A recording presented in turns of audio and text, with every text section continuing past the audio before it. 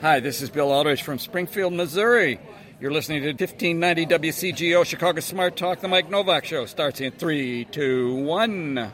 What is all this? It's a research lab. Agricultural engineering. Dean Barry founded Beta Vegetech 5 years ago. So what exactly do you do? We're saving the world. Oh, good for you. I was getting a little worried about the world. Is that a square tomato? Yes, it is. It's a pet project of Dean's. The square shape means that farmers can pack 35% more tomatoes per carton. It's cheaper, more efficient. So that means every slice is exactly the same size? How does it taste? Who cares? It's a square tomato. You're doing the Lord's work. Literally.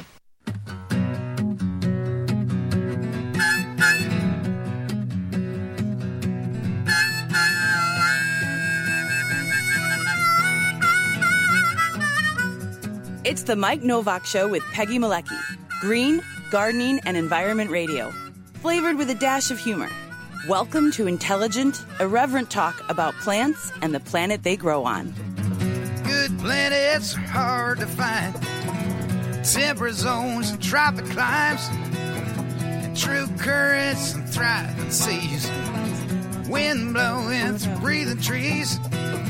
Strong ozone and safe sunshine. Well, good planets are hard to find. Good planets. Your questions, comments, and participation are always welcome at 877-711-5611. On Facebook and Instagram at The Mike Novak Show and at Mike Now on Twitter. And here they are, Peggy Malecki and Mike Novak. Well, good planets are in demand. Right. No, I'm not ready yet. Let's, What, you need another minute there? I need a couple of minutes here. Let's see if I can get online here. No, that's not online either. Won't connect to yours. Won't connect to the internet here. We have no internet connection here. All right. Well, a good thing we're on the radio. And people, on the A&M? That's right. So people driving in their cars can hear us. Well, they can watch us. We just can't connect to the internet. This is not good. Why is this? What's is this Mark Zuckerberg? I think so. But we are live on Facebook. Oh, that's streaming good. Live on 1590 WCGO. Yeah.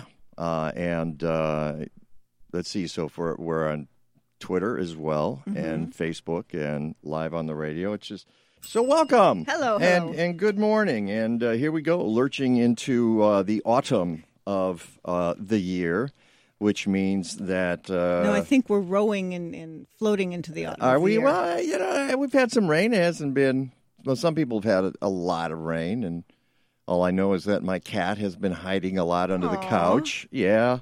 Well, it's sometimes the rain, sometimes it's the thunder, and sometimes she just, it starts raining a little bit, and then she just ducks. She's like, "I'm out of here," and I say, "Okay, I'll see you when you get back. We'll find you later. We'll find you later. You'll pop out and then expect to be fed, and that's how that works." We're very pleased today to be talking about a subject that is near and dear to my heart. I have been. Those of you who have listened to my show over the years know that I have, some say, with an inordinate interest in recycling and things of that nature. Well, basically, we're a gardening show, but we're also an environmental show. We talk about green living. We talk about local food, and part of local food is what do you do with the food scraps when you're done with it, and on and on. So it's all of a piece, folks. Everything in the world is connected. Your action has maybe not an equal and opposite reaction, but there is a reaction. There's something else that happens because of what you do. And that's why today we're going to delve just a little bit into the issue of recycling. We're very, very pleased to have a friend of the show, Marta Keane, from Will County, Illinois, just outside of Chicago, and she's been doing this for 30 years, so she knows her stuff. And we're going to look at the bigger picture as well. What does it mean in the United States, anywhere in the country, in terms of trying to get recycling done? And why can't you recycle globally at this stage? Oh yeah. In fact, we tried to get a guy on the show in January, Adam Minter, and we're gonna, as soon as he resurfaces, he's writing a book right now. He's in Kuala Lumpur, and that was part of the problem. At any rate, you don't need to know that, but he's going to be on the show. We hope in the next few months to discuss this as well. But Marta Keane is here, and we're going to discuss that. We also had a report that the monarchs are on the move in North America.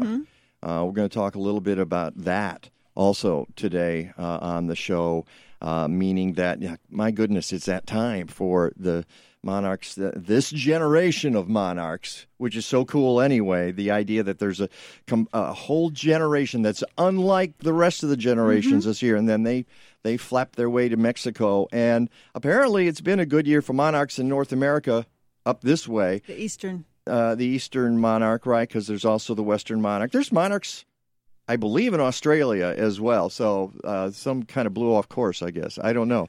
But we'll have a little report on that. And, of course, your comments are always welcome at 877-711-5611, 877-711-5611, and on Facebook and on Twitter. Facebook is The Mike Novak Show. Twitter is at Mike Now. You can write to me, Mike, at MikeNovak.net, MikeNowak.net. And we hope you do, because we love having you as part of the conversation. It's the Mike Novak Show with Peggy Malecki, and we will be right back. One of McHenry County's premier sustainability events is coming up, and now's the time to sign up. If your business offers products or services that are eco-friendly, healthy, locally produced, or energy efficient, McHenry County College wants you to join them as an exhibitor at its 11th annual Green Living Expo. The event takes place in November, but registration for vendor and artist space is now open. This year's expo will be bigger than ever. The popular Artist Walk returns, featuring sustainable artwork, jewelry, and decorative items. And if your business offers eco-friendly holiday gifts, being a vendor is the perfect head start to the season. Last year's event attracted more than 1,100 visitors. Peggy and I were there, and I bowled pumpkins for compost. It's a fun way to interact with the green community. Register today for the McHenry County College Green Living Expo. Call 815-479-7765 or email sustainability@mchenry.edu. It's fall, and it's a great time of year to plant just about anything native. Once again, the Mike Novak Show with Peggy Malecki is happy to team with Natural Communities native plants to encourage you to make a quick, easy change in the world around you by planting natives. Just like bulbs, native perennial plants installed in the late summer and fall develop their roots and get a head start in the spring. This helps cut down on weeding and also gets you more mature plants with better blooms next year. Fall also usually brings more rain and cooler temperatures than the harsh summer, which helps get plants established. Make a difference right now that's going to last for years. Make the switch to natives. Natural Communities native plants. Go to naturalcommunities.net and use the code MIKE. You'll get 10% off your purchase until October 1st. So bring birds, bees, butterflies, and beauty to your own backyard. Go to naturalcommunities.net.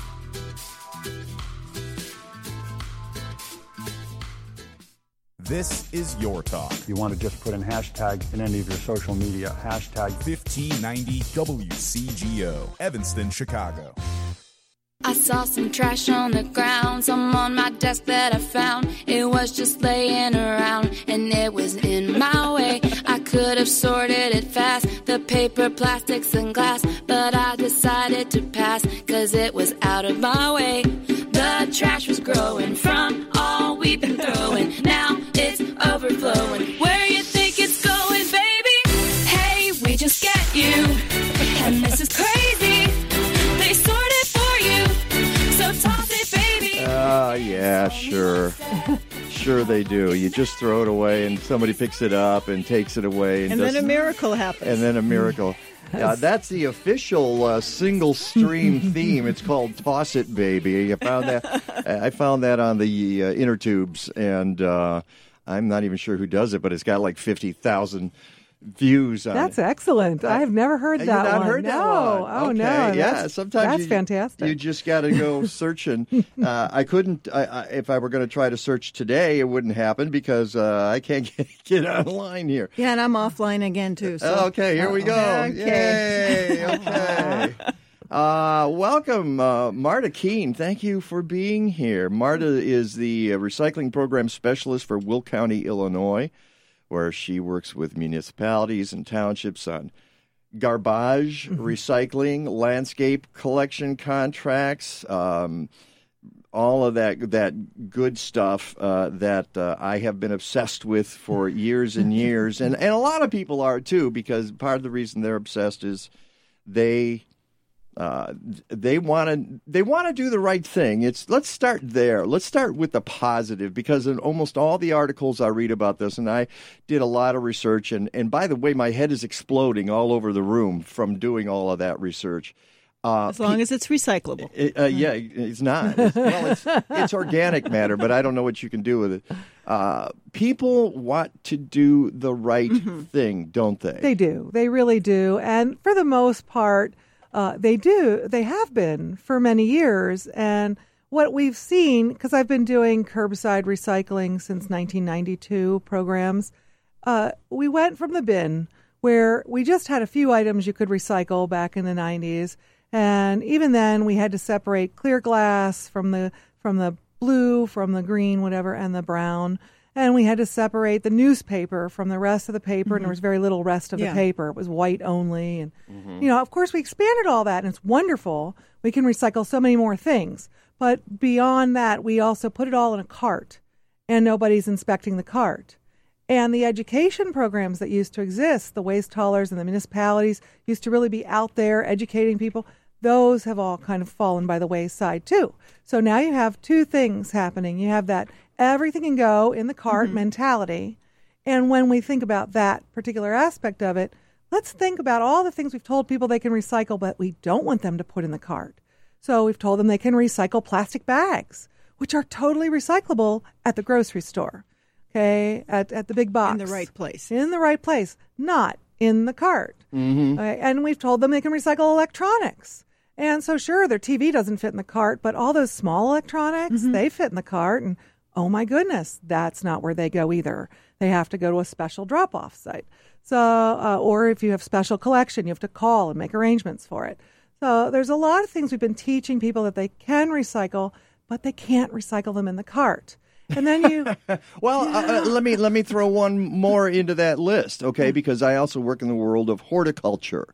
All right. And if you're in the world of horticulture, you have to ship plants around. You got to put them in plastic because it's the easiest to clean. It's the easiest to manage. I mean, you could use paper. It gets wet. It's going to degrade. So plastic has been the container of choice. And the plastic we use is unable to be recycled in most streams in municipalities. Now, why is it? That's insane because there's so many big black plastic pots and small black plastic pots that are created in the world. You would think that the easiest thing for people to do is put it in your recycling bin so that you can dispose of it properly, but that's not the way the world works, is it? No, and that's true, too, even of cups. So you've seen a big push where a lot of the plastic cups that come out are number 2s. Like your laundry detergent bottle. And everybody thinks, well, why not be able to throw that in? Because it has that number 2, and we've all been trained to look at those numbers. But when it gets to that sorting facility, they are not always sure. And unless they're spending... Wait, who's not sure of what? That magical, mythical, we were saying, that magical spot where everything gets sorted, that is an industrial plant where things are riding on conveyor belts at high speeds and being sorted by optical sorters that cost hundreds of thousands of dollars per optical sort. So if I say, look at all these things going on the line, and I want you to identify the number 2 plastics. Come around here. Look at this photo. You can't see it up there. You see it here. I took this photo at one of those processing plants, all right? And if you go to MikeNovak.net and you go to the blog, you will see that. And those conveyor belts are going very fast. Very fast. And those people have to make split-second decisions about what is going to be recycled, what is not. And sometimes they have to do a second pass. It's just... Yeah, and if something's blocked...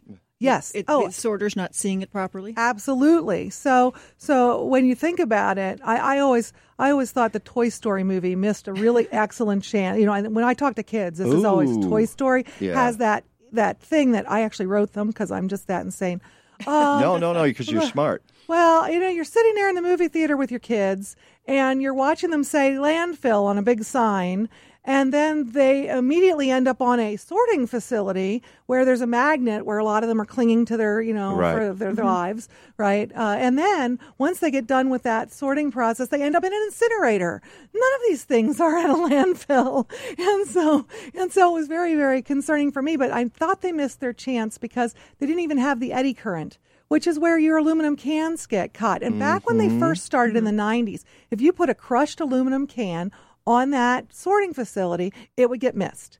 And so all of those crushed aluminum cans could end up going to the landfill, even though you had done your best to recycle them. But didn't they told us to crush them. But then they fixed it. Okay. So nowadays, the crushed cans are all getting caught. Right. But you have to keep, in mind, this is always changing. They're always trying to do new things, but every new thing that they do costs a lot of money to do. It uses space, and they have to add on to these sorting facilities to make that room. And then they also have to have personnel sometimes or equipment or both to do the actual sort. So when you talk about the black plastic, you talk about the number 2 cups. These are things that they also have to have a market for. And I was just talking to a gal in the central Illinois area, and she was telling me that they can't market some of the things we can market up here because who they market. So think about bakeware, aluminum bakeware. One of my favorite things to tell people that they can recycle. And one of my favorite things... Like a pie tin. Exactly. A pie pan. Right. Or that lasagna tray that has all the burnt pasta on the bottom with the cheese and the spaghetti sauce. It's all crusted in there. Now I want lasagna. I know. It doesn't. Yum. So, okay, when you use one of those trays, right, it's aluminum. And so in our markets up here, you could throw that in, even with all that crusty stuff on it, because it's going to go into a 3,000-degree furnace. And it's going to move really quick. So it's not even like it's in storage for a week attracting rodents or insects. Yeah. Okay? This is moving. But when you get other places, their markets will come back to them, and they will say that's a contaminated item. We can't take that. We only want the cans. Really? Yeah. And that boggles my mind because, aluminum parts on a car. This gets to a really good point, though. And by the way, that's Marta Keane from Will County. She's a recycling program specialist. It gets to an issue that hits people every day, which is our recycling has gotten very complex. And we make a lot of stuff in the world, not just the United States, but the world. We make a lot of stuff, and we make it out of materials that are not easily categorized. And that's part of our problem. So I'll tell you my latest, again, more brains splattering all over this room, was when I discovered that plastic clamshells for fruit could not be recycled. And I said, well, wait a second. I've been throwing those suckers in there forever because it's got the, and you and I both know, and we should explain this, Marta, when you see a symbol on a product that has the recycling symbol on it, it doesn't mean that it can be recycled. It's merely categorizing the kind of material that it's made of. Now, that's a subtle point, but a lot of people don't get it. They assume, well, it's got a 3, so that 3 that can be recycled because it says 3. Well, that's not necessarily true. No. When we first started back in the 90s, it was number 1 and number 2 only. And it's progressed so much. There's only 7 plastic resins identified. And that's the important thing of what you're saying. That they are representing a category of a plastic resin. So number 1 and number 2 are the most broadly used. Those are our pop bottles. Those are our laundry detergent bottles and our milk jugs. The PET and yes, an HDPE. Right. And so, but now we can do the LDPE and we can do all these other ones. V is vinyl. Okay. When you get to number 7, number 7 actually spells OTHER. And it is not an acronym. It is the word other. It can be a combination of those first 6. It could be a brand new plastic they just invented. And yet, for some reason, we have been able to say yes to every number in that whole soup except number 6. Number 6 is polystyrene. And those fruit trays that you just mentioned, the clamshells, those were actually originally, back in the day, number 6s. And the industry made a change, and now today they're mostly number 1s. And yet... Well, then why can't it be recycled? It's the same problem we're having with the cups and with the planters. It's all on your end market. So that gal I was mentioning from Central Illinois, she said they can still take the bakeware. They still can take aluminum foil, but they have to do an additional sort in their line, and they have to then market that as a much lower grade mixed aluminum scrap. So that's just like if you went to a scrapyard with it, basically. Yeah. And so that doesn't have the same value to them. They don't want to encourage that material coming to them. They can handle it, but they don't want to encourage it because it's not making them the kind of money they need to keep the lights on, to keep those conveyor belts So running. you're saying it can actually be recycled. It's just that they don't. There's no value. There's little very value. little value, right. Yeah, but there's so many materials like that. You toss all of them. I mean, you talked about back in the day we used to separate these things. Right. And it was really simple. There was paper, there was metal, there was aluminum, metal, and other metal, and there was glass. End of story. We're done here. And then, we better put plastic in there too. So we started and then we got to single stream. And folks, single stream is that song you heard at the beginning of the segment. The idea that you can put everything in one big bin. Don't worry. We have the technology to separate that later. But now we're finding out, no, we really don't have the technology to separate that. So you've got all these people who bought into the system, all right, for 30 years here and who were told, don't worry, we've got it sussed. We'll handle it for you. And now it turns out, no, we don't have it sussed because now they come into your alley and you were talking about, in the lobby, you and I were talking about various places in the state of Illinois. Well, City of Chicago has a national reputation as being really bad at recycling. And I'll tell you, an example of that, and I don't mind beating up on them because I was president of the Chicago Recycling Coalition for 6 years, and I spent my whole 6 years beating up on them, and I continue to beat up on them because I went to their website this week to see the numbers for 2018. Hey, guess what, folks? There are no numbers for 2018. They didn't even bother to put them up there, okay? They got them for 2017, and that recycling rate is 9.2%. Which is abysmal when you consider that San Francisco's is recycling at around 80%. All right? Right. So here we got the City of Chicago, and they won't even put up the numbers this year. This is how embarrassed they are, and they should be called out because they don't have the political will to get it done. All right? All you folks running for mayor, listening to this show, here's what I tell you.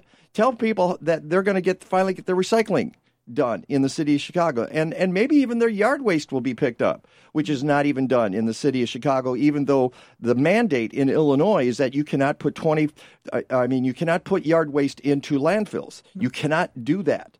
And they're looking for that rate to be 25%. Well, in Chicago, it's basically zero.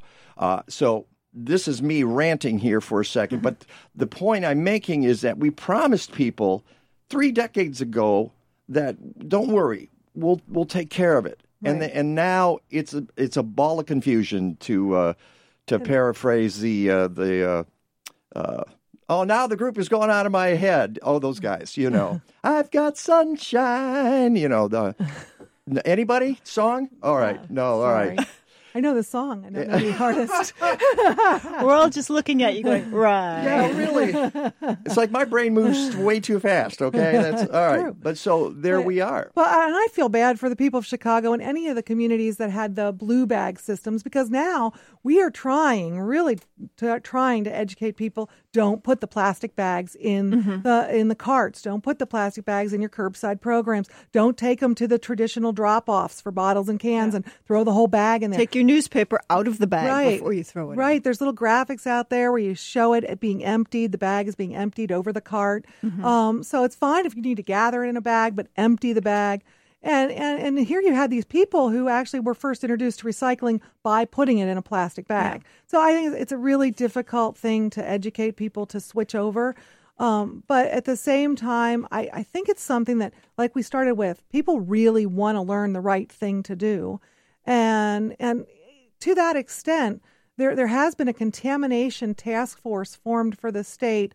It's a working group right now, and they want to come out with educational materials later this year and then hopefully do a campaign statewide next year. Mm-hmm. But the idea is to identify the things that across the board, not everybody throughout the state can recycle the same things, but everybody throughout the state has the same top items that are contaminants to the recycling. And if we just keep telling people what those are, we could really clean up a lot of the contamination. So plastic bags are number one. Yeah, plastic bags. But if you live in the city of Chicago, you also know we used to have blue bags, and we used to tell people to put their recyclables in plastic bags and then put them in. Oh, it's just so confusing. All right, it's the Mike Novak Show with Peggy Malecki. We're here with Marta Keane. We're talking recycling. We'll be right back.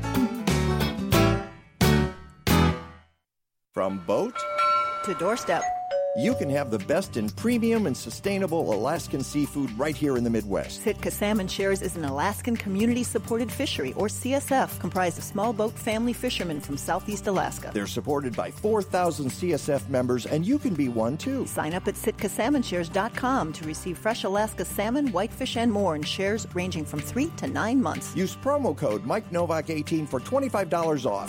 Go to SitkaSalmonShares.com. If you're a landscaper, educator, administrator, or even a homeowner who's figured out that a couple of junipers and a lawn just ain't sustainable, the 2018 Impact Conference is for you. Presented by the Illinois Landscape Contractors Association, this day-long event looks at how plant communities, soil, natural lawn care, stormwater management, and designing for habitat are long overdue parts of smart landscaping. Impact is October 16 at the Chicago Botanic Garden. Go to ilca.net/impact-conference. This is Tree Keeper number 417, hydrated, loppers sharpened, and reporting that Openlands has Tree Keeper summer and fall courses in 2018. Tree Keepers are trained volunteers who advocate and care for nature's most majestic plants, trees, around the Chicago area. Trust me, you'll be glad you took the course. The summer course is Tuesdays and Thursdays in Arlington Heights. The fall course is Sundays and Thursdays at Wells Park in Chicago. To learn more, visit openlands.org/treekeepers. Streets Alive returns to Main Street in Evanston on Sunday, September 9 from 1 to 5 p.m., and the Mike Novak Show is proud to be a sponsor. There'll be live music, kids' crafts, pollinator garden tours, bubbles, chalk art, painting, sports demos, delicious food from street vendors, and the Evanston Green Living Festival for folks looking for products, services, and ideas that promote sustainable lifestyles. As always, Main Street will be open for people to walk, bike, scooter, and skate. For details, visit evanstonstreetsalive.org. You're listening to Weekends on WCGO. Check out our Facebook live stream, brought to you in part by our exclusive signage partner, Fast Signs of Lincolnwood. Located at 3450 West Devon Avenue, visit them on the web at fastsigns.com/80. 1, 2, 1, 2, 3, 4.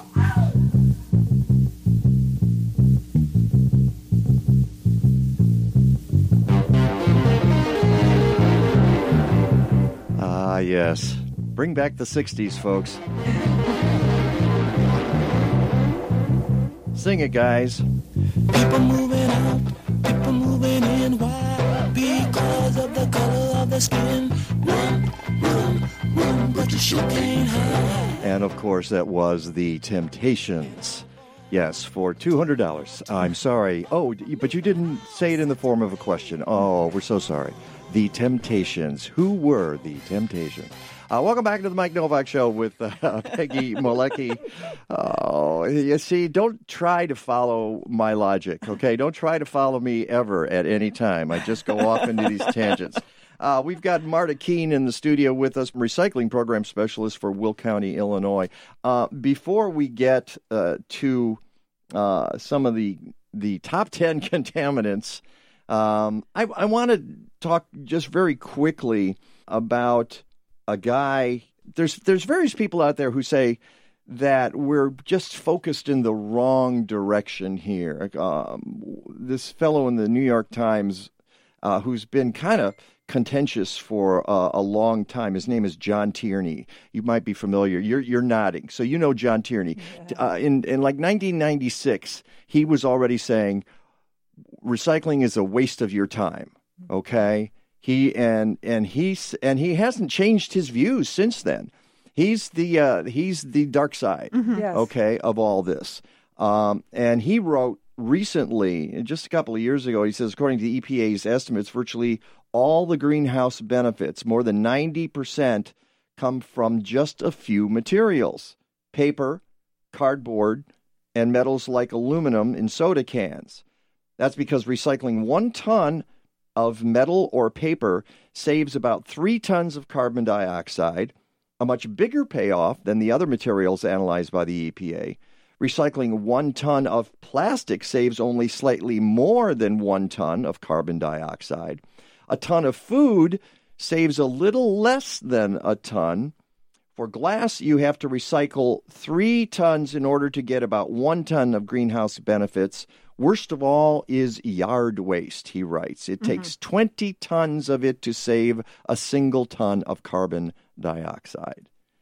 So why are we doing this, Marta? Well, first of all, you're picking one measurement to gauge everything by, and that's just always a wrong way to look at things. You want to look at things in the whole footprint that we're making in the world. And when you talk about something like glass, well, glass comes from sand, and we tend to have a lot of sand. So you could argue that it's relatively easy to get the resources and make the glass. It's extremely energy intensive to make glass from raw materials. So consequently, the recipe to make glass has always included broken glass. So that means by its nature, glass products have recycled content. And you're saving wear and tear on the furnaces when you're putting in produced glass, because you don't have to use so much raw material and take that whole. So I call it embodied energy, and I'm not alone in that. I got that from someone, I'm sure, and I'm just not giving them credit. But in any event, it's got embodied energy in every single thing that we use. So when you talk about plastics are a very lightweight item. 1 ton of plastic versus 1 ton of glass, I mean, that's just a ridiculous comparison. Yes, they weigh the same, but the amount of plastic that would be filling up a landfill if it was 1 ton versus an amount of glass in a landfill, it's just not remotely the same volume of material. And so I question whenever you decide to just use one measurement. It's the same concept. This is where I'm going to go off. Okay, go for it. As when we decide that we're only going to recycle based on the value of the recycling. Right. So when we tell people, and yeah, Peggy, you were talking to me this before we started the show, when you're talking to people about having something that's just based on value, then obviously recycling goes up and down. It rides the waves of the market. And so at any given time, somebody builds a brand new paper recycling facility, which was happening a lot in the 90s. Okay, a lot of things going on in Canada, here in North America in general, with paper manufacturing.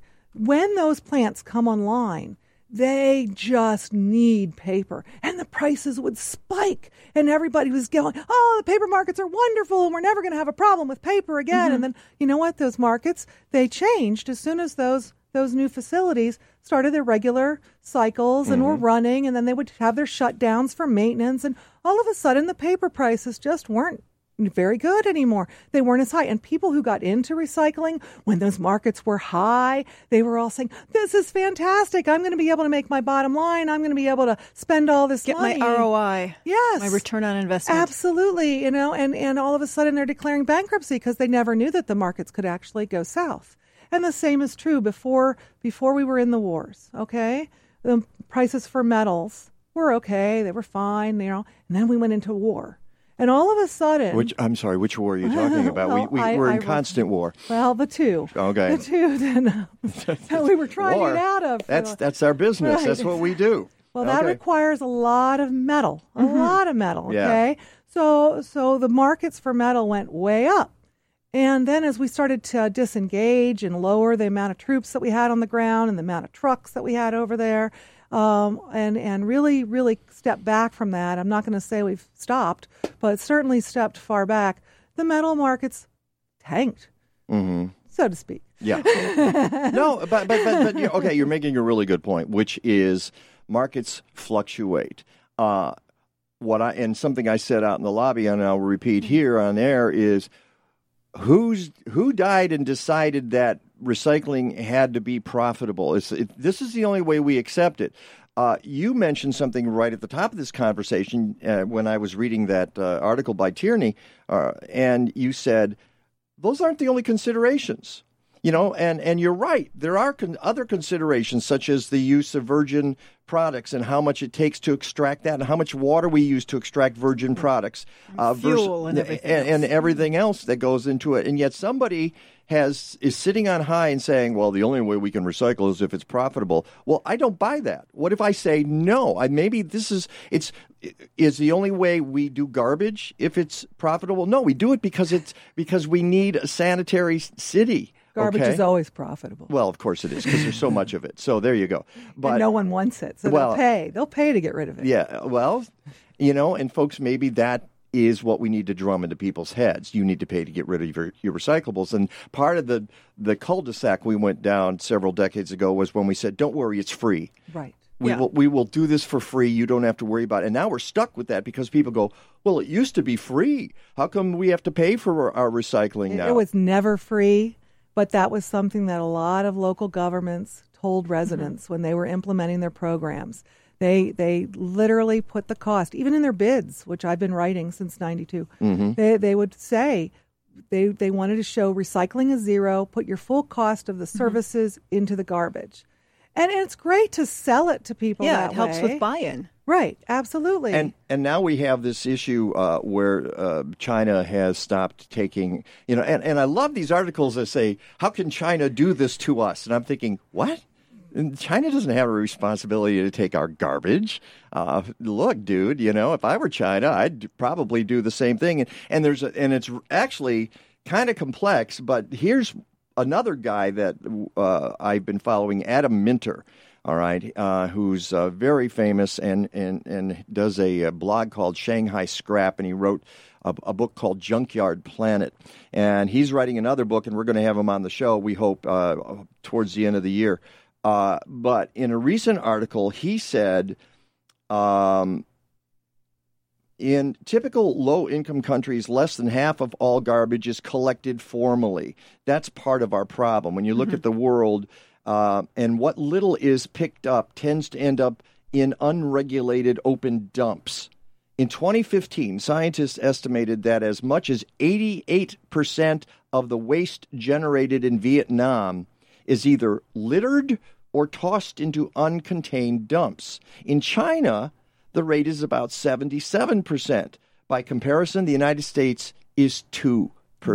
So we're actually doing our job here, and what's happening, he claims that 63% of the plastic that's going into the oceans right now, 63% comes from Asia in unregulated countries. And that much of it is fishing debris.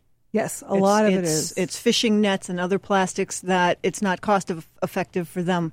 But the point is they don't even regulate their garbage pickup, and that's a huge problem. Now, as I mentioned to you before when we spoke, I said, how do I control what happens in China, in Thailand, in Vietnam? I don't know. No, and it's very difficult, and that's, of course, where we talk about trade and trade agreements and asking them to adhere to certain standards. And I can tell you that the good luck with that now. Yeah, exactly. But the China thing, I mean, we could sit here and say that the China issue is coming because of the trade talks, and I'm not going to say that that's not a factor. I will say that the U.S. EPA will not comment on whether that's a factor. But I can tell you that prior to the Olympics being held in China, they were taking all of our recycling and they pretty much letting the doors open to a wide contamination. And that does not make our material recovery facilities here spend the money and the time and the effort to do better sorting of our materials in that magical, mystical place that we sort everything. And so when you're That's basically where the elves are, right? Exactly. But literally thousands of jobs. Yeah. People talk about the economy and That's jobs. the other thing. My goodness, there are millions of recycling jobs in the United States. So that's another benefit when you say it all has to be free. Yeah, exactly. But here's the thing. So you let the doors wide open. You say, yes, you can contaminate these and we'll take them and we'll deal with it here in China. And then all of a sudden they want, we don't need this. Well, there's a number of factors. First of all, they're not having, as big a need. They have the world's biggest economy in China, bigger than ours. But a lot of it's lower class. They don't have the strong middle class that we did have. And then the thing with them right now is they're not growing at the same rate. So where they were growing in double digits years ago, now they're growing in single digits, and they're certainly still outpacing our growth. Mm-hmm. Okay, but that means that there is less demand for some of our materials. But however, they have strung the pendulum all the way in the opposite direction. Yeah. Their contamination that they want now is unheard of. No one's sorting to that level. Well, there's and we're going to get back to this. We're going to do one more segment here. We're talking to Marta Keane from the recycling program in Will County. Your questions are welcome, 877-711-5611. It's the Mike Novak Show with Peggy Malecki. Have you ever walked into a hair salon and been overwhelmed by the smell of chemicals? Well, that's never going to happen at Organic Roots Eco Salon. They use only the safest, most natural, professional hair products available to make sure you get great color results that last and won't harm the environment or you. Their salon products and services are free from ammonia, formaldehyde, and other toxins typically found in hair color, perms, and keratin smoothing treatments. Organic Roots also offers a complete menu of safe straightening treatments, including the non-toxic Magic Sleek and Cezanne keratin smoothing products that let you shampoo the same day. They even repurpose hair clippings, recycle product containers, and use LED lighting. Now that's green. Walk into 21st century hair care for women and men at Organic Roots Eco Salon, 3417 Dempster in Skokie. Book your appointment at organicrootsecosalon.com or call 847-423-2653. Health and beauty. You no longer have to sacrifice one for the other.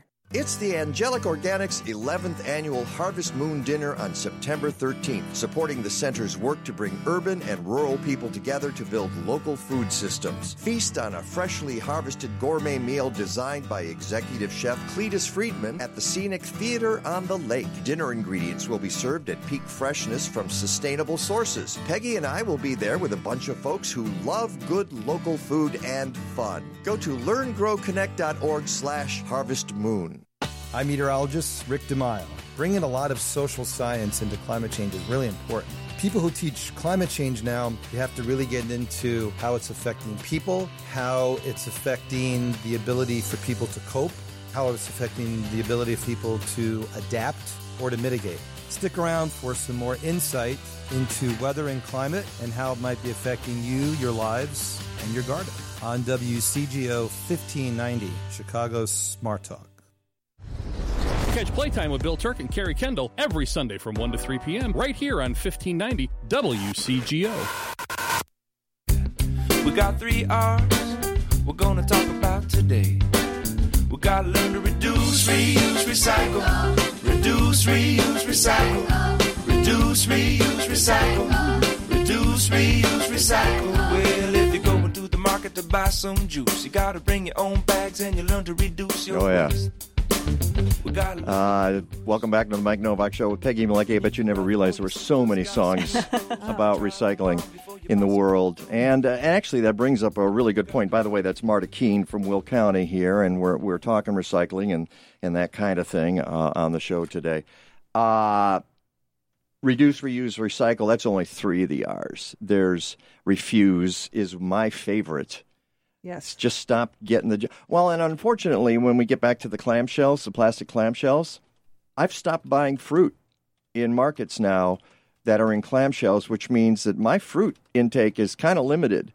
And because I don't know what to do about that. What would you suggest? I just refuse to be part of that system. You know, I can go to the farmer's market, but then that means I can get a blueberry for a couple of months during the year, or I can get a frozen in a bag, but that's still in a plastic container of some kind. You know, it's just I find it really, really frustrating because they're all in clamshells. I mean, it even started a couple of decades ago when they suddenly started putting all the produce in plastic. And I'm sure it's supposed to be safer and so forth. But if you have an outbreak of E. coli or something, it's going to happen whether it's in plastic or not.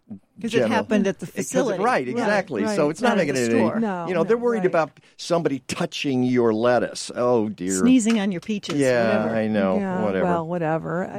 But I know there are grocery stores that are cognizant of that. So some of your chains aren't. But like Whole Foods, I think they sell a lot of the fruits and vegetables. Unless without it's pre-cut, it's usually not in plastic. Yes, right, exactly. Yeah. Right. So But I try to avoid the pre-cut stuff. But again, you're making me safer when maybe I'm not. And maybe what's the overall benefit of this? I'm not sure. And then what's the trade-off on the clamshells exactly. versus? So, but getting back to recycling and average citizens trying to do it right in their recycling bins and the idea of contamination, there are some.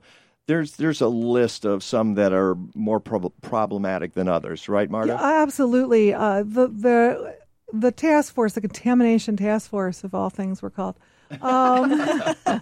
We're actually looking not only at the plastic bags, but we identified a number of things that they call tanglers. So if any of you've ever seen a picture of one of the sorting facilities where there's all these gears, just rows and rows and rows of gears, kind of on an uphill as they're picking and sorting things, so the heavy stuff falls down and the light stuff fluffs over. So there's an engineering technique to this. But the bottom line is the plastic bags tangle in those gears. So do things like hoses. So do things like hoses. clothes. I can't imagine why. I'm sorry. It's plastic. It's plastic. Yep. I know. It's plastic. But people think they're doing the right thing. Yeah. Right. Well, see, that's a dumb one because that one's been out there for a long time. Don't throw your hose into your recycling. No, exactly. I don't know why people make that mistake. I mean, plastic. I understand. Really toys as well. Toys. Yes. Well, yeah. they're plastic. You're right. And a majority of toys can be plastic, but if it has wheels on it, a lot of times there's a metal rod holding the axle there. So so I don't know why people are thinking, well, that's okay.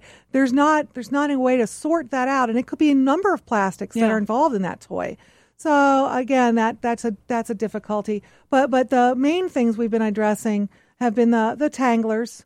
And clothing falls into that category as a tangler. Oh, you guys are doing textile stuff, and this is the great under the radar issue of recycling in the world is textiles, isn't it? Because we throw away so many clothes. I watch people dump bags of clothes into their garbage in the alley, and I'm stunned at that because it can be reused so easily. There are people who suffer catastrophic losses, whether it's floods, it's fires, whatever it is.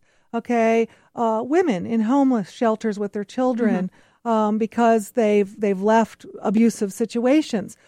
People need clothes. They need toys. Stop throwing these things away. Donate these things. And then you get the folks who go, well, it has a hole in it, or it's ripped, or it's stained. And there are other people who say, I won't wear a shirt that somebody else wore. I don't think anybody else wants to do that. Are you out of your mind? Oh, my Lord. And it's also donating to a small local organization as opposed to a huge donation thing where it all just gets weighed and shipped off somewhere else and winds up in a landfill. Right. And we work with a variety of different facilities. So we've got the local, we have the large. But I will tell you, years ago, I got to tour a Mitsubishi manufacturing plant in the Bloomington area, and they had textiles as the soundproofing in the door. They had the textiles soundproofing in the hood. So there are uses for this. So let's sit there and think that nobody will wear it again. Okay. So what? Donate it anyway, and it'll get manufactured into something. Here's the problem, though. Problem is it's not easy to find places that will accept textiles. You can go to a Salvation Army or a Goodwill, and I'm not sure exactly what the situation is with them, but some of them want the clothes to be usable, whereas sometimes they're not usable anymore. So what do you do with those textiles? So in May of each year at Will County, we do a week-long textile collection. We stress, and anybody who partners with us has to endorse us stressing that we want all your clothes, the stuff that's in beautiful condition that you outgrew. Okay, we want the clothes that you don't think anybody ever would wear. We want your drapes that are faded. We want your tablecloths that are stained. We want the blankets that are torn. Animal shelters, people the bed love sheets, the blanks. towels. We want, everything that's textile, shoes. We want it all. And then that partner, and it's been as big as Goodwill, and it's been as small as the local Catholic charity, okay, that's servicing our own needs. Every single one of them has the ability to take these things. They don't advertise it because it's not going to get them the bread and butter money they need to pay their employees. Mm-hmm. But they can get it to a market, and they can end up making it into new products. And the other thing that needs to happen in this country, we only have a couple of minutes here, is standardization.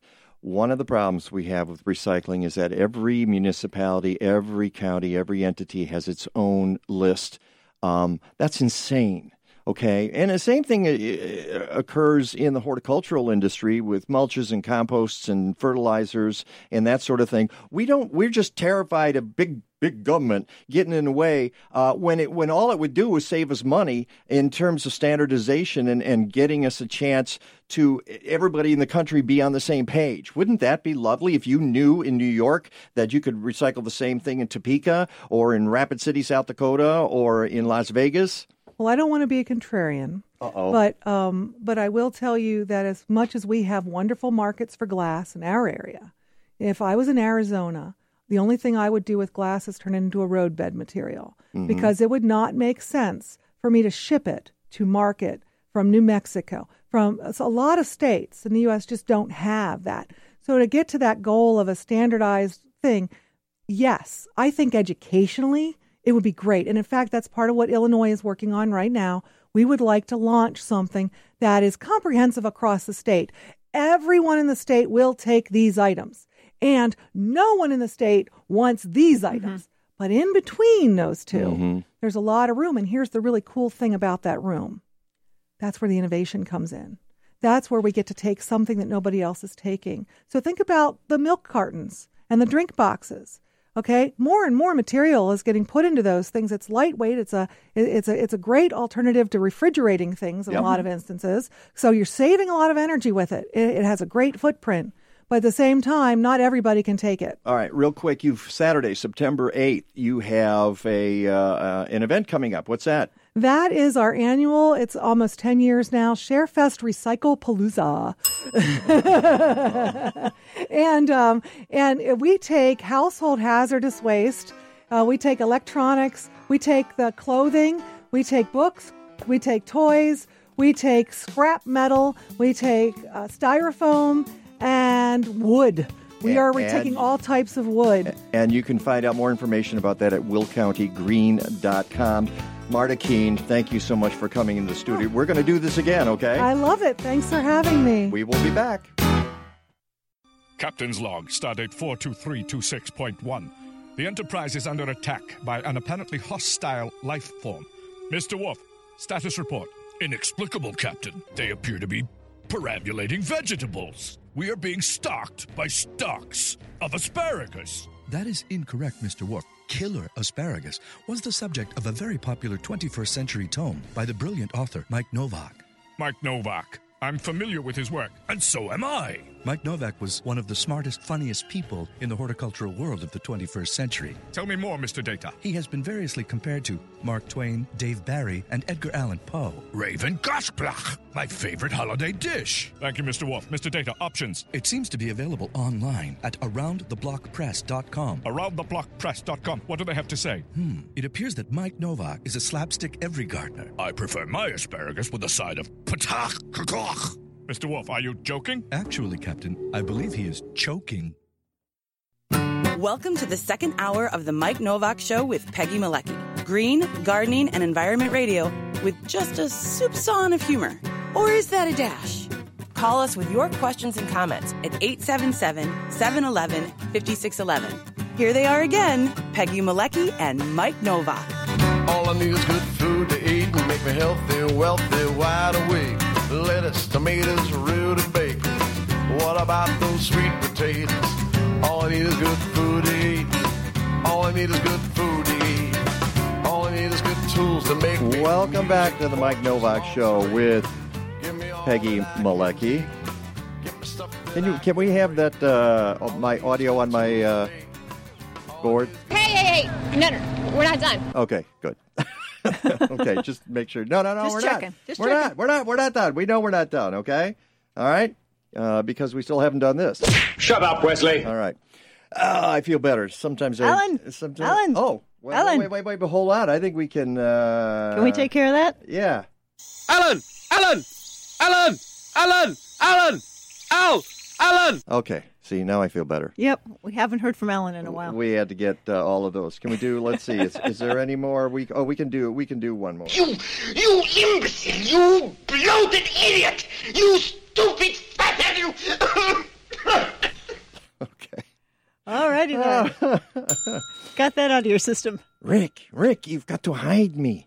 All right. Hey, listen, Monarchs are on the move. Peggy sent me this thing the other day from Journey North. You go to journeynorth.org/monarchs, and you're going to find out all the information you need. If you just go to Journey North, because what else is it about? Yeah, you can track the sightings, track the roosts. Actually, it's Journey South at this point. And they write on the website, the season is off to an impressive start. Overnight roosts, and maybe some of you have seen them. Not so much here in Logan Square in the city of Chicago. Maybe in Highland Park, I don't know. But you're along the lake. You're probably not going to see that either. But overnight roosts are a classic sign of fall migration, and they've been reported from 6 states and 1 province. The first was seen on August 11th. Wow. One of the earliest dates ever. Now, I wonder what that means, though. That's scary. Anything that's out of the norm scares me now. It just makes me... That's a little early, yeah. 17 sites have been found, and 3 sites have contained 1,000 butterflies or more. Wow. So they did an update to that, saying thousands of monarchs were flying and roosting at Taos Point, Michigan on August 24th. They were staging by the tens of the thousands that weekend. There was a strong south wind facing.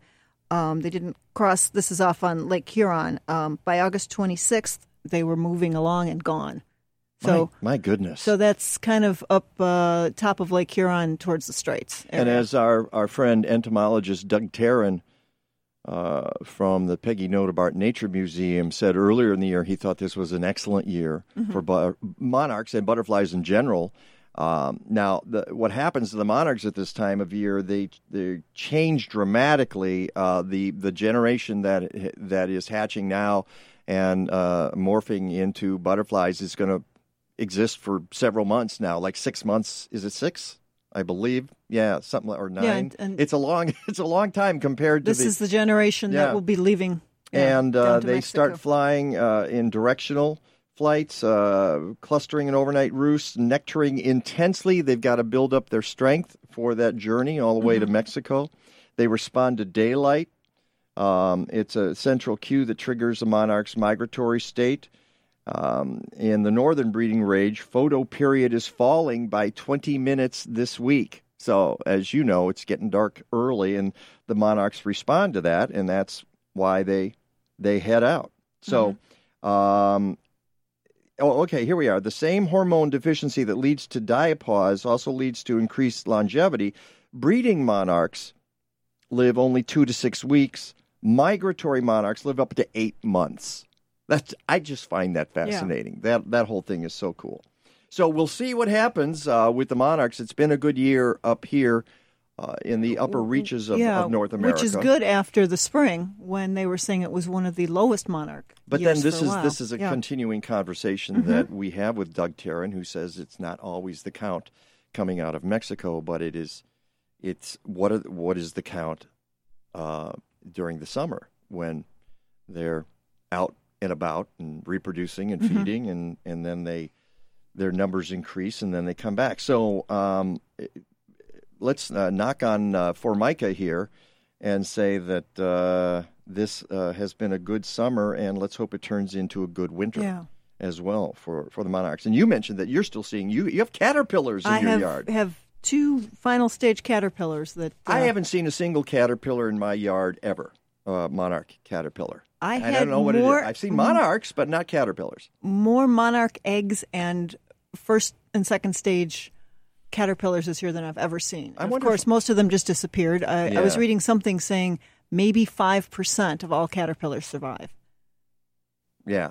And that's why people want to help. I mean, that's nature. That's the way nature works, but given the So I hope these two in my garden survive and head off to Mexico. All right, coming up in the second segment of this hour, friends of the show and the end of an era. We're talking about the benefit for Bolivia, the Hosta finale, the Hosta Happening finale at Rich's Foxwillow Pines Nursery in Woodstock. A lot of you know who Rich and Susie Eyre are, and they're going to be here in just a couple of minutes to talk about that happening next week. We also have, before the end of the hour, a couple of other things going on in the world of food and horticulture and fun, including the County Fair Chicago and Streets Alive right here in Evanston. So stick around for that. It's the Mike Novak Show with Peggy Malecki. We're talking hostas, conifers, and your phone calls and comments when we come back.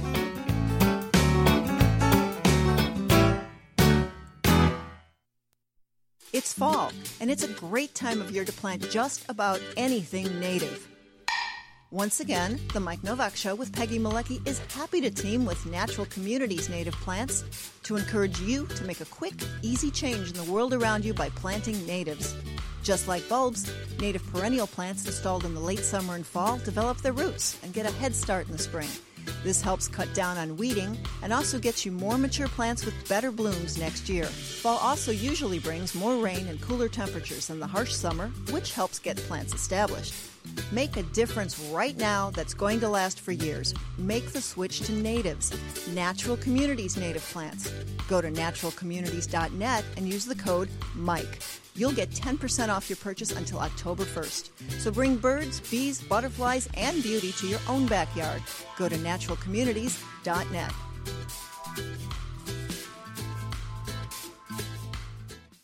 From boat to doorstep, you can have the best in premium and sustainable Alaskan seafood right here in the Midwest. Sitka Salmon Shares is an Alaskan community-supported fishery, or CSF, comprised of small boat family fishermen from southeast Alaska. They're supported by 4,000 CSF members, and you can be one, too. Sign up at SitkaSalmonShares.com to receive fresh Alaska salmon, whitefish, and more in shares ranging from 3 to 9 months. Use promo code MikeNovak18 for $25 off. Go to SitkaSalmonShares.com.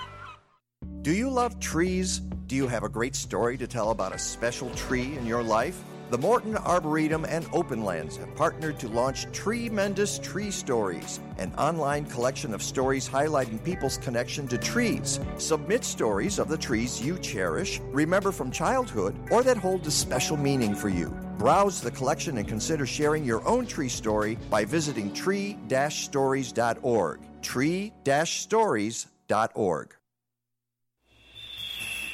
You're listening to Weekends on WCGO. Check out our Facebook live stream, brought to you in part by our exclusive signage partner, Fast Signs of Lincolnwood. Located at 3450 West Devon Avenue, visit them on the web at fastsigns.com/80. We're never gonna survive unless we get a little crazy. No, we're never gonna survive unless we are a little. Welcome back to the Mike Novak Show with Peggy Malecki. Indeed, we're never going to survive unless we get a little crazy. And speaking of crazy, let's bring in a couple of friends of... Oh, we lost them. Oh, okay. That's what was going on. Speaking of crazy. Okay, the phones are going crazy. Okay, well then we'll do the introduction right now while Sonar is getting our guests back. We're bringing in Rich and Susie Eyre, the owners of Rich's Foxwillow Pines Nursery in Woodstock, Illinois. And one of the reasons I'm having them on, obviously, because they grow rare conifers and dwarf conifers, and they have been doing this for 35 years in the north part of Chicago.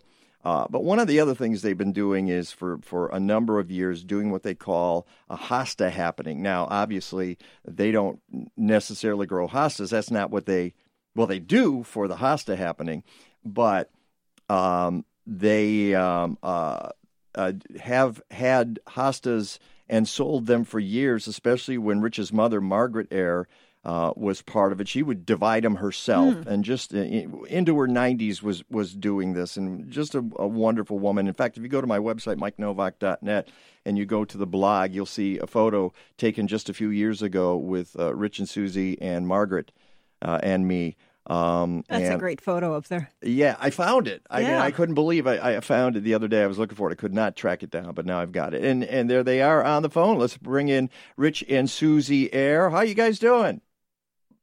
We're always doing good, Mike. We thank God every day for a blessed life. Happy trails. Yeah. Well, good morning. Speaking of happy trails, you guys just kind of you were cruising in New Mexico recently, weren't you? Yes. Susie and I met there in 1980, and that started this wild romance of ours. And you crazy kids. So we went into business then in 88. Uh-oh. We could retire at 70. I'm afraid I'm confessing. Okay. I'm going to ask. Well, I gave him a year and a half notice. Okay. I'm going to ask you guys a quick question here. You're not traveling right now, are you? Under this administration, we're No. this is our last year at Foxwillow Pines. No. The last Hosta Beach. Folks, I need to ask you a question. All right. Are you in a car? You're not moving right now, are you?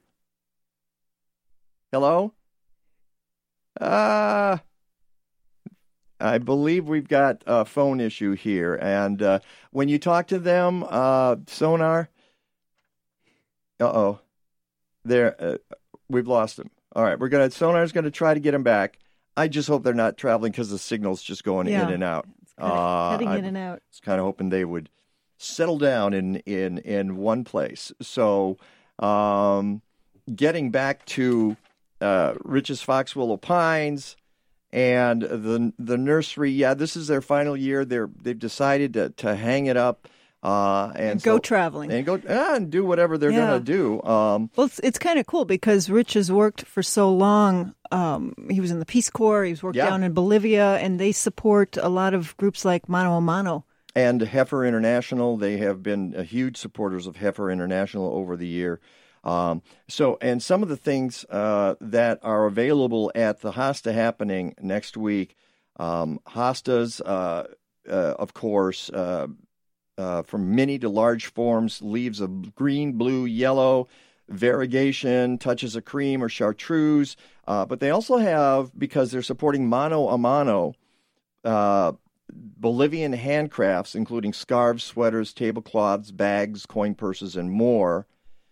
Previous efforts raised enough funds to build and dedicate a school in Sora Sora in honor of Rich's mother, Margaret Eyre. So that has been a really cool part of what they have done over the years. Now, the address for that, if you want to go up there, is 11618 McConnell Road in Woodstock.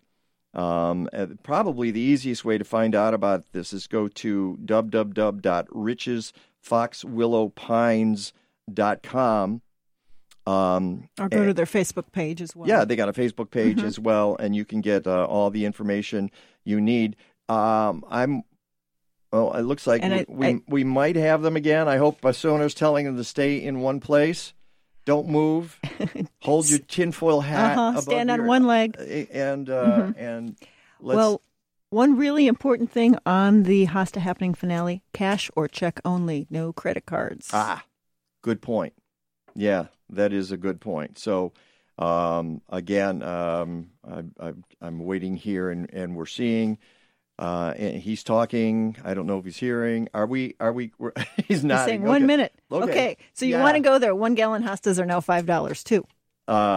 Okay. Yep. Well, that's good. I'm glad to hear.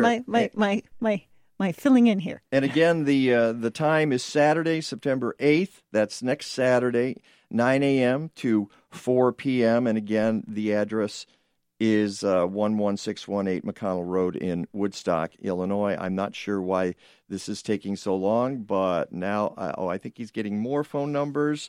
Okay, well, all right, well, then we're going to go straight.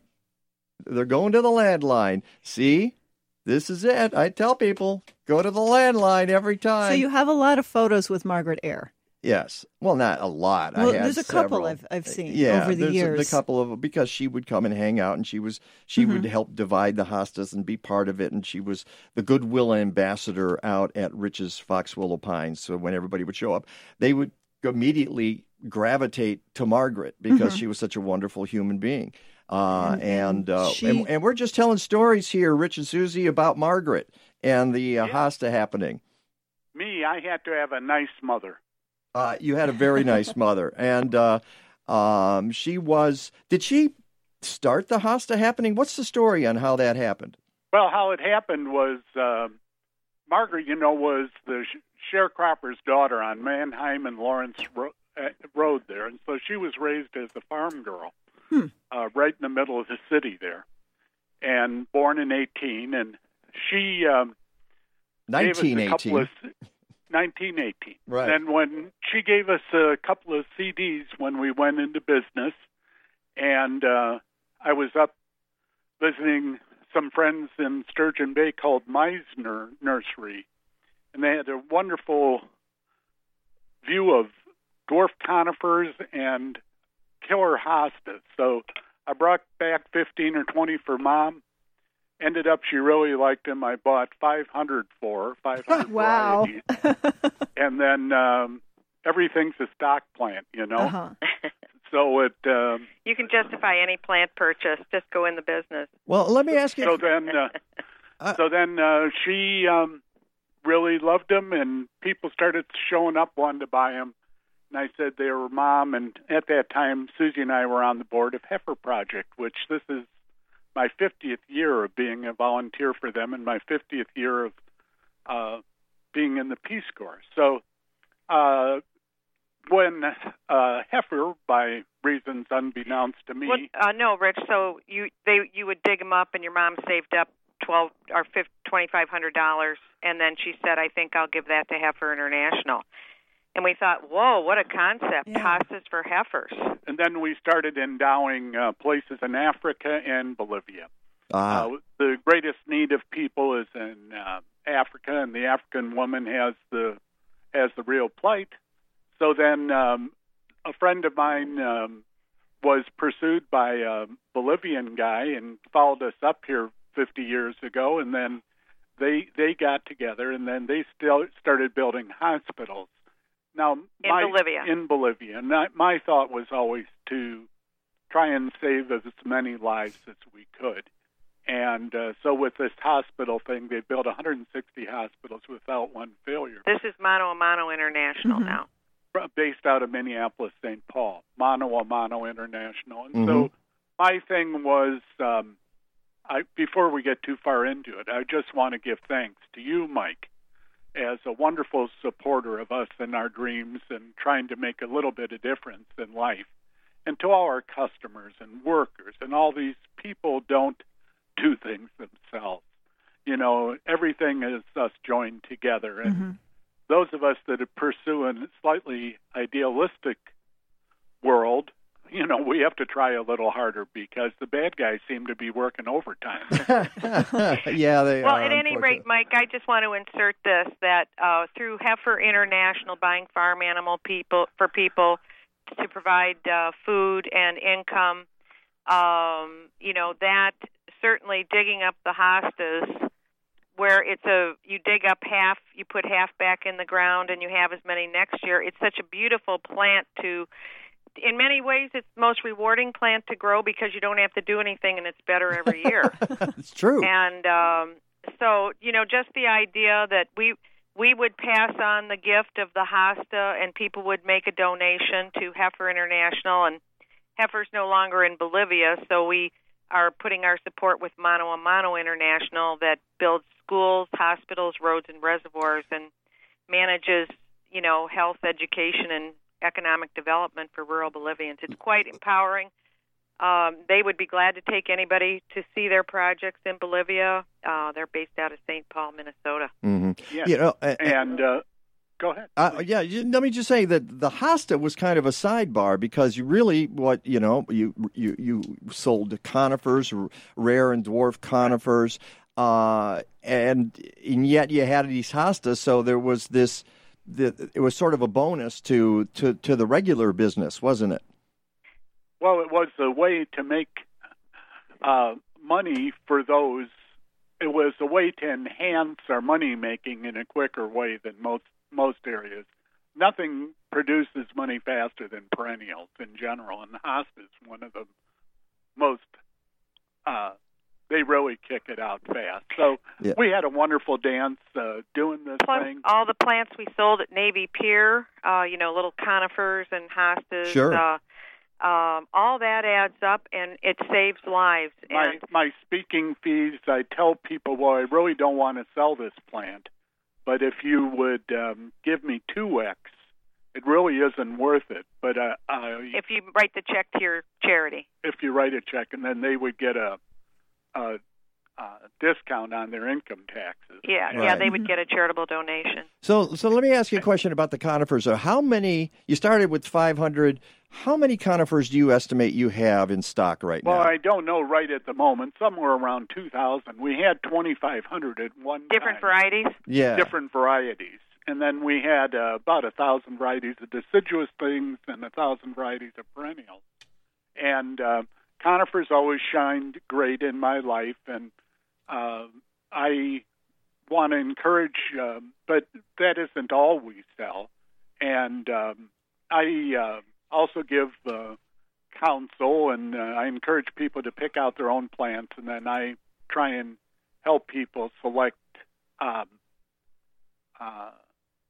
the plants that they like, and then I help them site them in the right spot. That's what people really need help in, is to do that, and we've been doing that for 30 years, and everything has been gleaned very thoroughly here, and everything is the two major disease problems, and it was very sad for me. I had over 500 varieties of blue spruce, and so needle cast disease is where the needles drop off. Right. And when we hosted the national meeting of the American Conifer Society, I incorporated just 500 blue spruce in one garden, and they were all sorts of aberrated forms and quite exciting. And one day, me and a friend from Colorado was just honored. They're doing a motion picture on him from Denver Botanic Gardens. We were just in Denver saluting my buddy, who we found 90-some varieties in one day. And now he's talking about mutations on trees. Mutations in trees. Yeah, because that's how you discovered things, witches, brooms, and other things like that, right? Yeah, Susie and I didn't have the blessing of children, so what we went for was try all sorts of different ways to leave legacy. And so we wanted to leave legacy in our plants and to those that are in need, and that's what we want to try to bring joy to people. I mean, just think of what we get to do every day, Mike. People come, they have an idea of what they might like, and then we get to show them. They get blown away every day on our variety of trees and the different kinds of shapes and forms, and especially people who have shade have a lot of limitations on what they can plant. We only have a couple of minutes here, so let me throw in something real quick. I got a question on Twitter just now.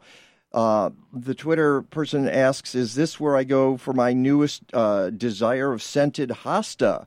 I've fallen in love with the scent of friends' hostas, yet no one knows the name of them. Do you have any scented hostas? Do you know? Sure. The scented ones come from Plantagenet, which is Chinese, and that's the white flowering one.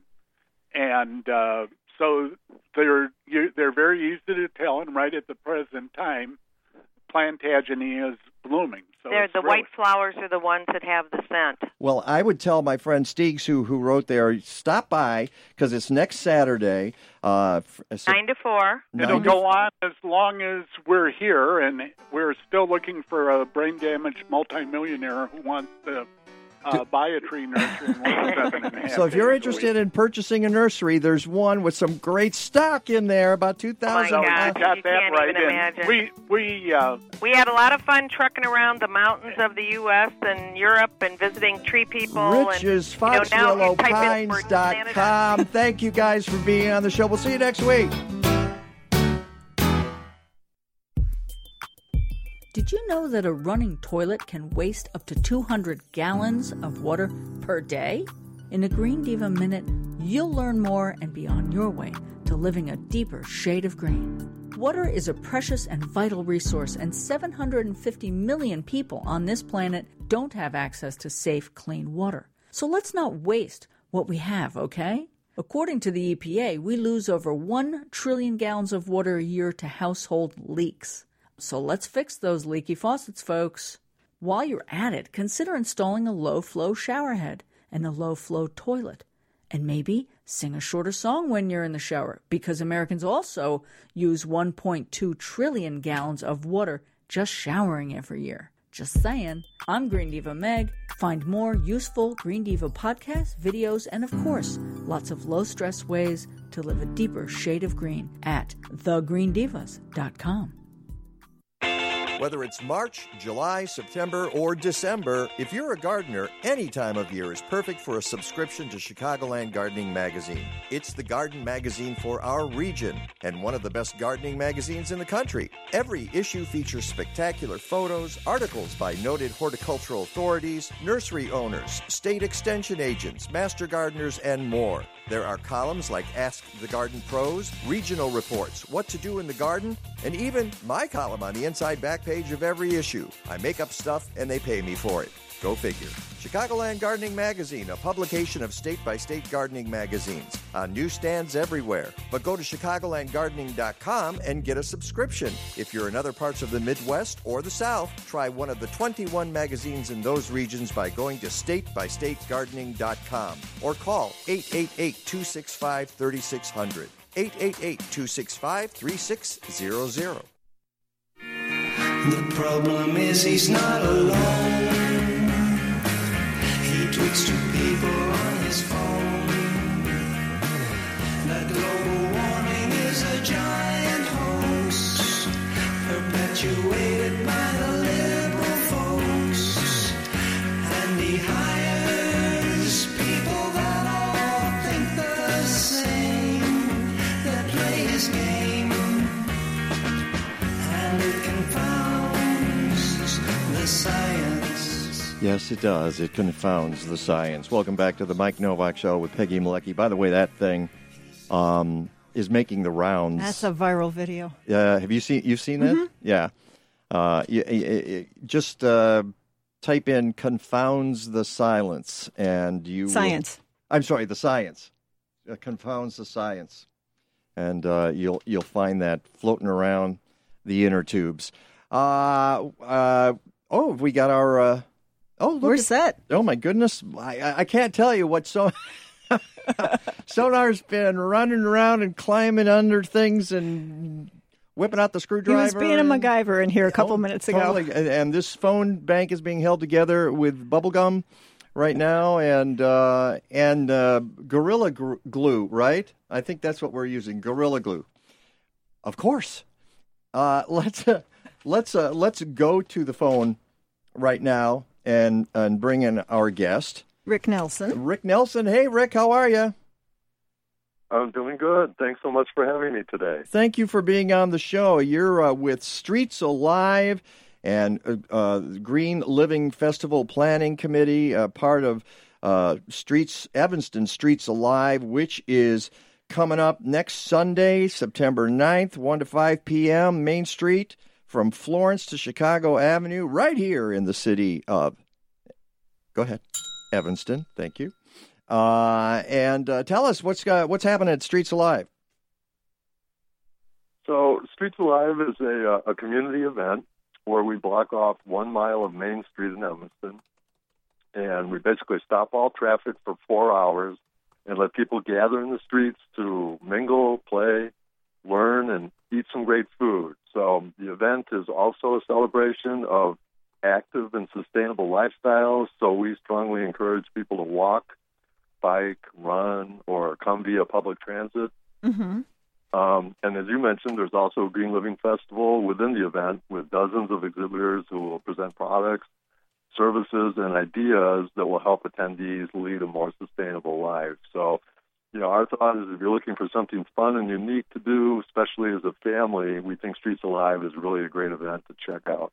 Mm-hmm. Yeah, one of the things, Peggy and I have been promoting it for several weeks here on the show. We did some public service announcements for it, and I love the fact that you shut off the street, but then you tell people, now bring your bikes, bring your kids, your walking shoes, your skateboards, whatever. Your roller skates, your dogs, and everything. And just get out there and try some alternative means of transportation, right?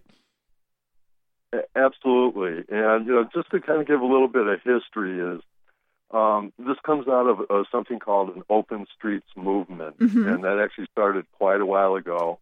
Back, I want to say, in the 70s in Bogota, Colombia. And they started off with an event, and the idea was just to block off the streets, let the people come out, be very active, as you said, walk, ride your bike, run, just get out, be moving about. So they started off this, and it was fairly modest as far as the original event, but now here we are like 40-some years later. And in Bogota, at this point in time, every Sunday from 7 a.m. to 2 p.m., they actually block off approximately 76 miles of streets. Wow. And they have a huge population, like 1.7 million people come out, and they run, they bike, they walk. A lot of vendors come out. There's a lot of activity. But actually, after 40-some years, that's still going, and it's still going extremely strong. So that's kind of the genesis for what we're doing in Evanston. Mm-hmm. We're not quite to, blocking off 76 miles of street. Yeah, but why not? As you're saying that, Rick, I'm thinking, how cool would that be? Imagine if the city of Chicago decided, well, let's block off like the whole downtown area for a day and just see what happens. Or Evanston, shut down the whole city, just get rid of the cars. It would be transformative. It seems to me, and it would certainly make a point. Yeah, and a lot of people will be upset, and you're inconveniencing me. But sometimes you have to make those points about our lifestyles and the way we live. Don't you think? Absolutely. So I think with the festival, we're just trying to get sometimes it's just trying to get people to think a certain way Mm-hmm. and start moving in a certain direction. And so this is the sixth year that Streets Alive has been taking place, and we try to improve it, grow it, involve more activities, more different things. So, we're not quite to Bogota, but we certainly have almost aspirations to get bigger and better. I think one of the really interesting things is that you've combined it with the Green Living Festival, which used to be a standalone event. And this is, the third year that they're together, I think? I think it's the third. It's either the third or the fourth year. I believe third or fourth year. Yeah, so... Yeah, and just to... Go ahead. I was going to say, so, people get a chance to see, we printed out the Green Living Festival and it goes exhibitor. On. It's amazing how many groups that you've got involved here. Carbon Day Automotive and Citizens Climate Lobby, Evanston Chapter, and Citizens Utility Board, and Collective Resource. I love Collective Resource, and they, Earlene Howard, and her folks who collect food scraps. You've got ComEd, and it just goes on and on. Edible and on. Evanston, Environmental Justice Evanston. The college and Northwestern's involved, the Evanston Sustainability Network. Greenwise Organic Lawn Care, Illinois Solar Energy Association, the ISEA. We're big fans of the ISEA, and as a matter of fact, I hear they're doing their raffle for a Tesla again this year. So folks might want to go to ISEA and get more information about that. The Nuclear Energy Information Service. The list is tremendous here. So congratulations on getting all those groups involved. It's really our pleasure, and a lot of those groups, ComEd has come back year after year, and they've been a sponsor, and ISEA, the Illinois Solar Energy Association, as you mentioned, they've been a consistent participant. So, a fair number come back year after year, but we certainly, are always looking for a variety. So people are going to, they may have an interest in one area of the environment or another, but we try to basically cover a gamut here that allows everybody to get a little bit of something that they're looking for. So, a great variety, and I think people, if they have a focus on the environment in their lives, they would appreciate to come out and talk with some of the people who will be exhibiting. And it's tents and other exhibits up and down the streets. Food trucks. You've got a lot of entertainment planned as well. A lot of different for different age groups, music and other entertainment. What's on the docket? So some are time dependent. So there are programs, but I'm just kind of looking here quickly. But we have a program. There's going to be an Indonesian dance group, a Brazilian samba parade. The main Dempster Mile is going to have a concert with the Rolling Clones. A couple of different drum groups, Soul Creations Drum Circle and a Japanese drumming group. Mm-hmm. So those are time dependent, and people would have to look at the actual program and the schedule that's going to be associated there. And that's tons of family and kid activities. You mentioned some of them, but we've got shelter building, bubble making, nature spray painting. Oh, wait. Okay, got to start because that bubbles, was bubbles. That was the thing. When we saw, when Peggy and I were doing our announcement, our PSA, we got stopped by the bubbles, and I thought, bubbles, yes, let people know there are bubbles.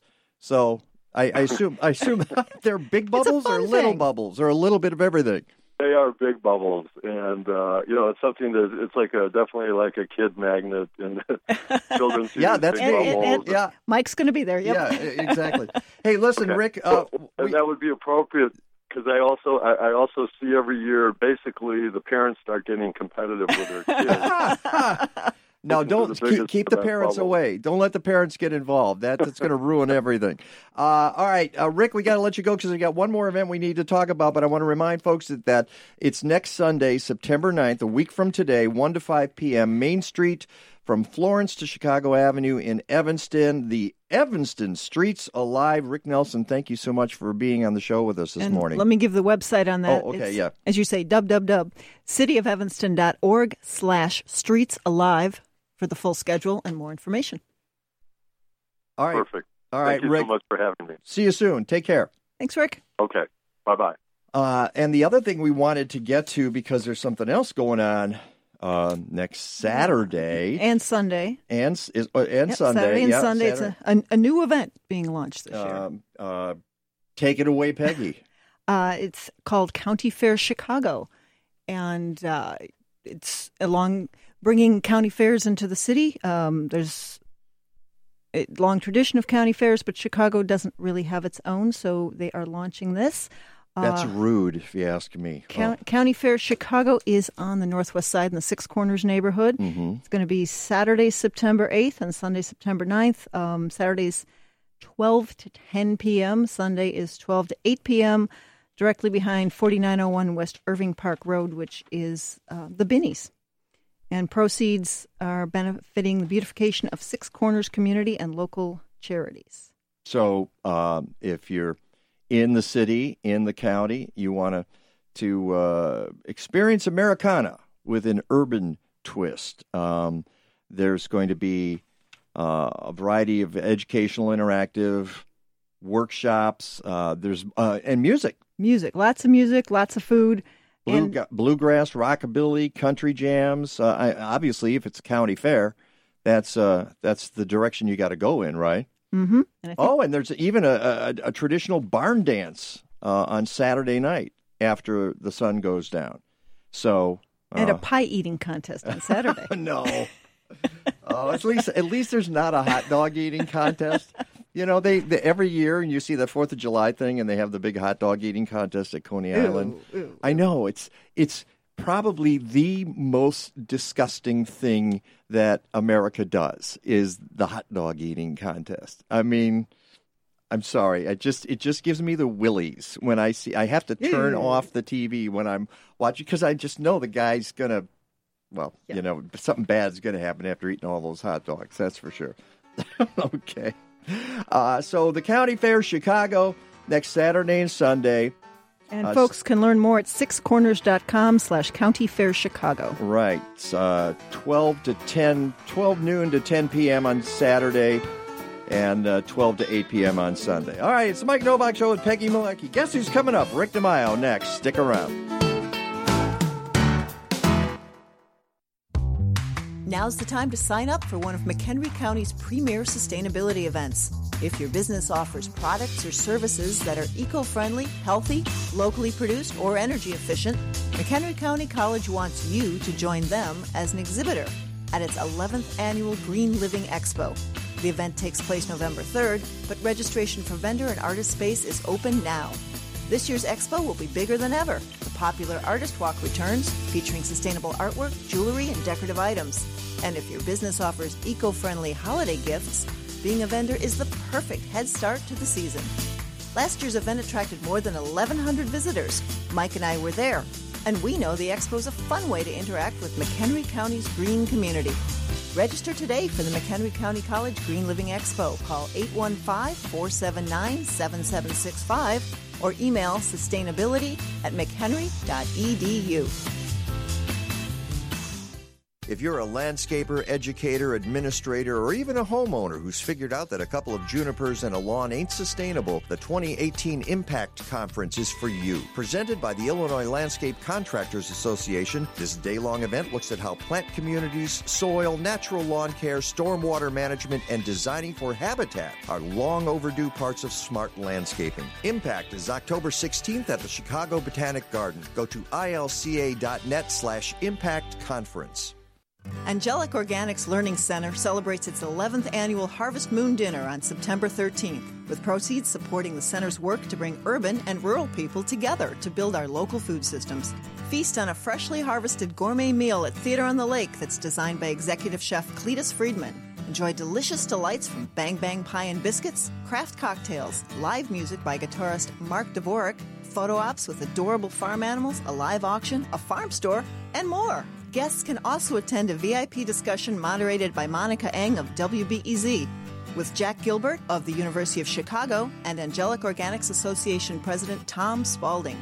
Dinner ingredients will be served at their peak freshness from sustainable sources. Join Mike, me, and a bunch of folks who love good local food at Theater on the Lake on September 13th. For tickets and information, go to learngrowconnect.org/harvestmoon.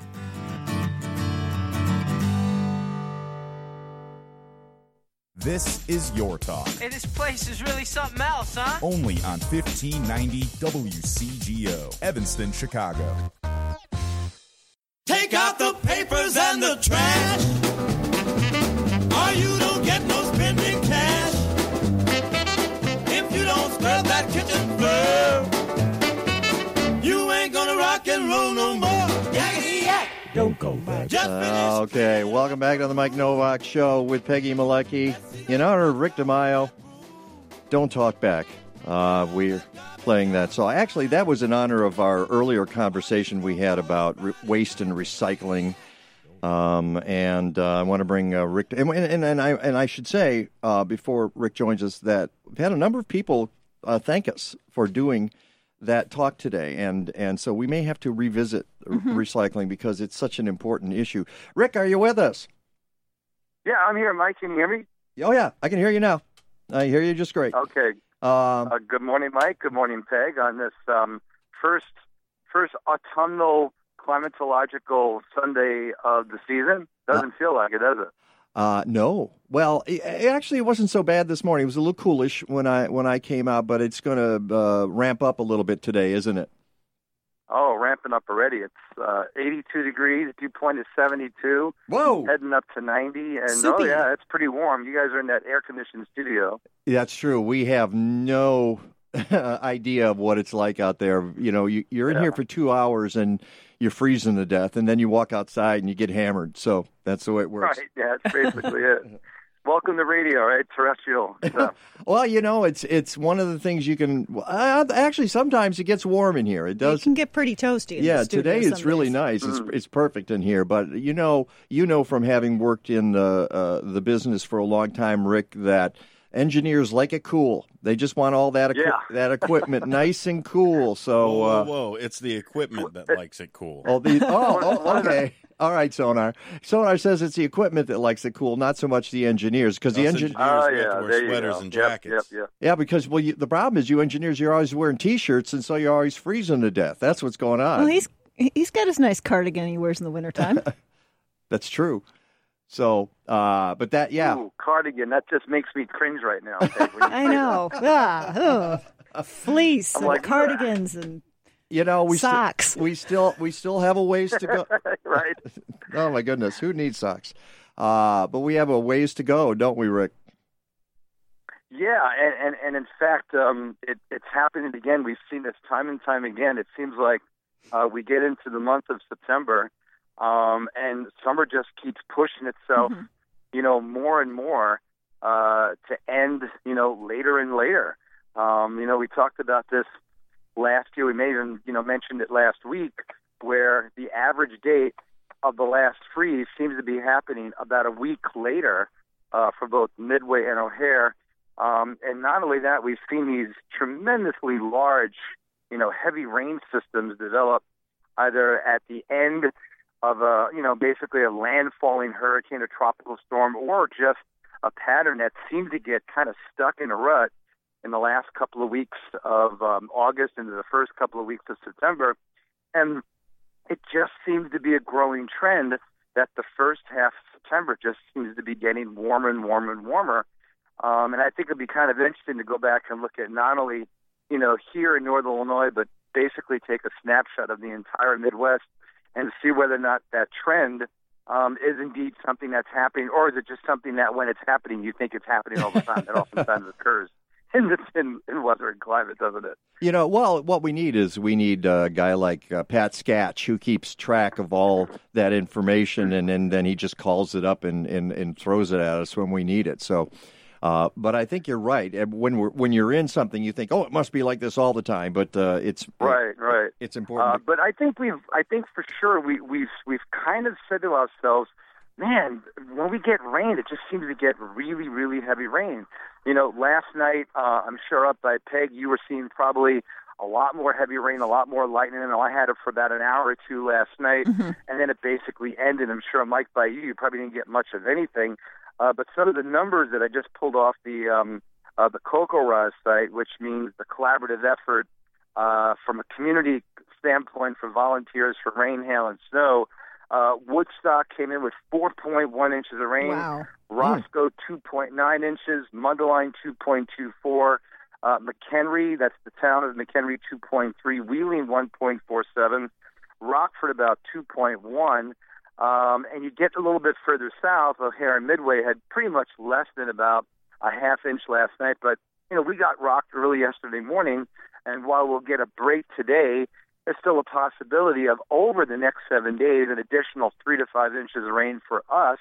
But if you look at the areas across southwest Wisconsin, which got absolutely pummeled in the Madison area about 2 weeks ago, and then all of central Wisconsin last week, anywhere between 6 and 10 inches of rain, they're looking at an additional 3 to 5 inches of rain on top of that. Wow. So now you're getting into the time of the year where it's not so much, okay, we don't need any more rain because the plants don't need it.